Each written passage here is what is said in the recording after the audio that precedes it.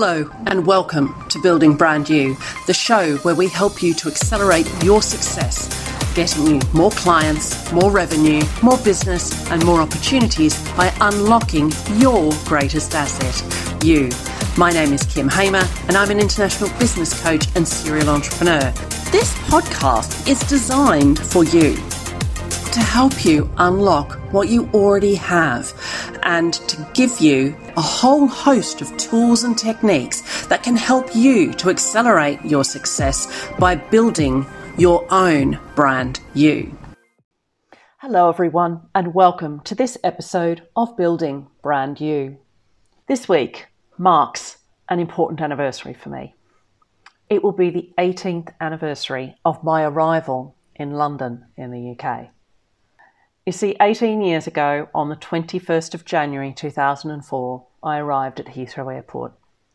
I had 2 big suitcases and a whole lot of tea chests stacked with my belongings in a ship coming across from Australia. That would arrive some 3 months later. And as I walked out into the arrivals hall, I couldn't see anyone that I knew. I waited, and eventually my ride did arrive.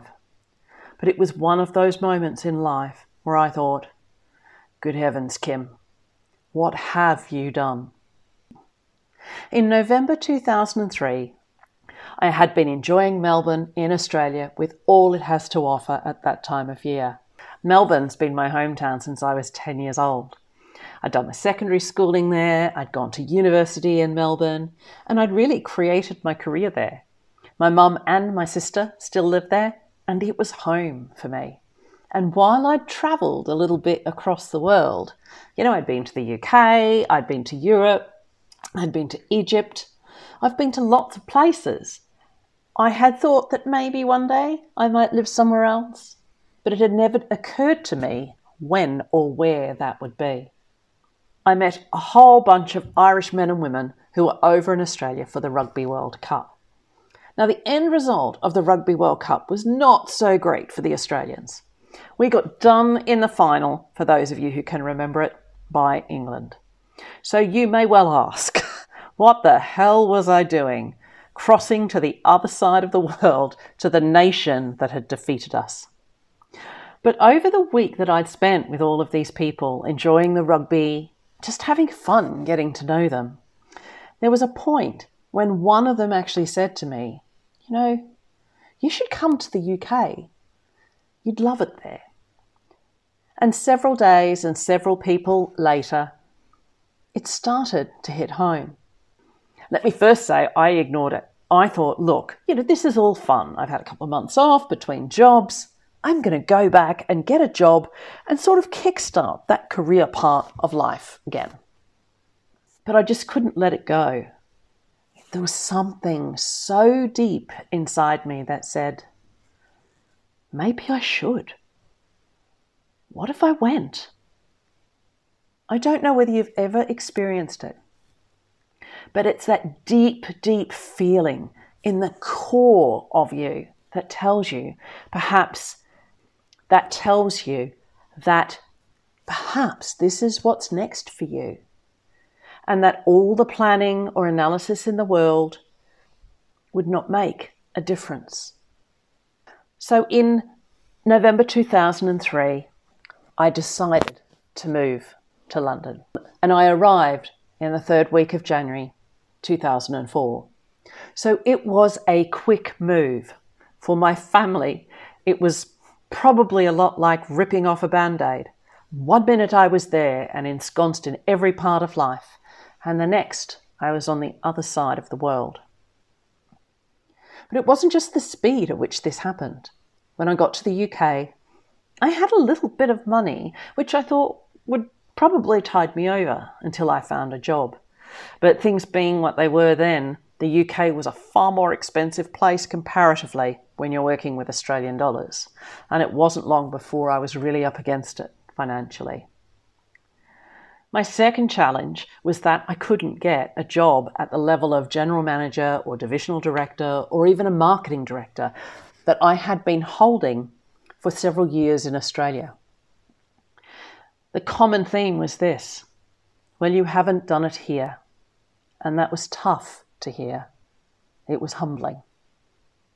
So here I was thinking, how am I going to pay the rent? How am I going to pay the bills?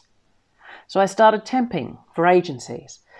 It would be going in for 2 weeks and working with a company because their secretary or someone in reception had gone on holidays and they needed cover. It wasn't even definite contract work. But that was how I paid my bills when I first came to the UK. Many times my family said to me, you can always come home. And I couldn't explain to them that this was something so deep inside me, something that said, this is what's next for you. This is where you're meant to be. I didn't know how it was going to look, and I didn't know how on earth I was going to make it work. But I knew without a shadow of a doubt that if I didn't do this thing and take the leap, that every time in my life, when perhaps things weren't quite so good, I would look back at this moment and say, I should have done that. I should have taken the leap. And that is not the way I want to live my life. Some 14 years later, I had another defining moment, and that was to build the Kim-shaped box. And again, I can remember that clearly, that feeling in the pit of my stomach, that I'd been looking for this Kim-shaped box out there in a company, and I just couldn't find it. And the reason I couldn't find it was that it didn't exist. And so I thought, well, if you want a Kim-shaped box, you're going to have to build it yourself. It was the 20th of September, 2018. I can remember that moment so clearly. And again, that defining moment led me to pull myself off the job market and to set up Artemis Futures as my business, my Kim-shaped box, on the 1st of January, 2019. It was another moment of ripping off that Band-Aid, but maybe it was more about ripping the Band-Aid off myself rather than for everybody else. Sometimes there are moments in building who you are, in building brand you, that you need to take a leap. Now, I would never suggest being irresponsible and doing it without consideration of the consequences.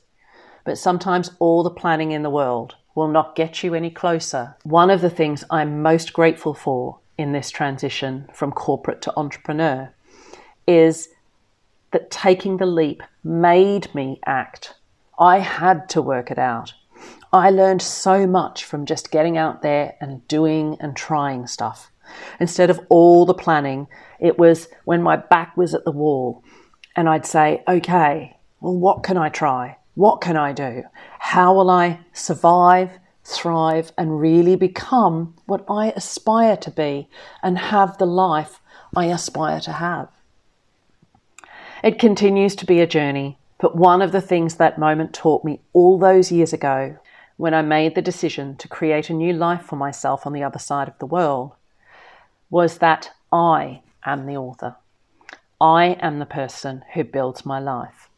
I am the person who builds my brand. What have been those defining moments for you? Do you feel you've had a lot of them? Or can you pinpoint one or two that you've had so far in your life? Or do you feel completely lost, wondering what that must feel like to have that feeling in the pit of your stomach? Maybe some of you have had that, but have not followed that gut feeling, and perhaps are not quite sure why. I've been there. I think everybody has been there. But I can say that sometimes in that being lost is when that defining moment comes, because that's when it was happening for me, when I was looking out into the world and actually despairing at what I couldn't find and struggling with what I could be and frustrated with being understood. That was when I took that defining moment and created my destiny. I took the leap and became an entrepreneur. And as I progressed, I understood what it took to be an entrepreneur, what the challenges were about being an entrepreneur versus having a comfortable salary. I also understood that there were lots of these things from my 28 years in corporate life that were valuable, that it wasn't about tipping the baby out with the bathwater, as we hear so often when people make that transition from comfortable corporate to the roller coaster of entrepreneur. It was about saying, okay, let me get a handle on what it takes to do what I need to do now, what it takes to be my brand, to build my business, and to build my reputation in this whole new sphere. How do I amplify the things I'm great at, the things I've spent 28 years doing, and how do I create that as the right proposition, as a viable business, and as something that is a legacy I want to leave in the world? That's really how Building Brand You came about. It was about taking the core of who I was, all of the things I'd learned, all of the things I'd had, and saying, how do I reshape this? How do I not leave it all behind and literally start again? How do I take all of those things, all of those lessons I've learned in my work, in my personal life, in the choices I've made, from my family, from watching other people that I've been exposed to in my life? How do I take all of that and create my own Kim-shaped box? So you could say that this week's 18-year anniversary is actually the birthday of Building Brand You. Perhaps that moment on the 21st of January 2004, when I came out into the arrivals hall of Heathrow Airport with my 2 large suitcases and not a soul to greet me, perhaps that was actually the birth of Building Brand You. What's been the birth of something for you? What are some of the big decision points in your life? And have there been patterns? Have there been some decisions that have been more important and more at your core than others? What leads you to do the things you do, to choose the actions to take, to choose the destinations that you want? Who do you want to become? How will you find those defining moments for yourself? And can you live with the messiness and the uncertainty while all of that emerges? For me, it's led me to create a life I love. So how will you take your moments and define your brand? How will you cultivate it, nourish it, grow it, and expand who you are and learn about what's right for you? And then how will you amplify that and bring that out into the world so that you can have the results you want and make the difference that you really long to make? These are questions we don't often ask ourselves. Yet this week, I'm inviting you to take a moment to think about all of these in the context of one simple question. What's the leap that you will take in bringing Brand You to life? Thank you for listening to the Building Brand You podcast. I'm Kim Hamer, and if you've enjoyed this episode, please leave me a 5-star review on Apple Podcasts. Connect with me on LinkedIn, Facebook, Instagram or Twitter, and for all the latest news and tips, become a member of the brand new Building Brand You Facebook group. I help people to accelerate their success by unlocking their greatest asset. If you'd like to find out more, please book in for a free 20-minute coaching call at calendly.com/Kim Hamer/BBY chat. Accelerate your results by unlocking your greatest asset, you.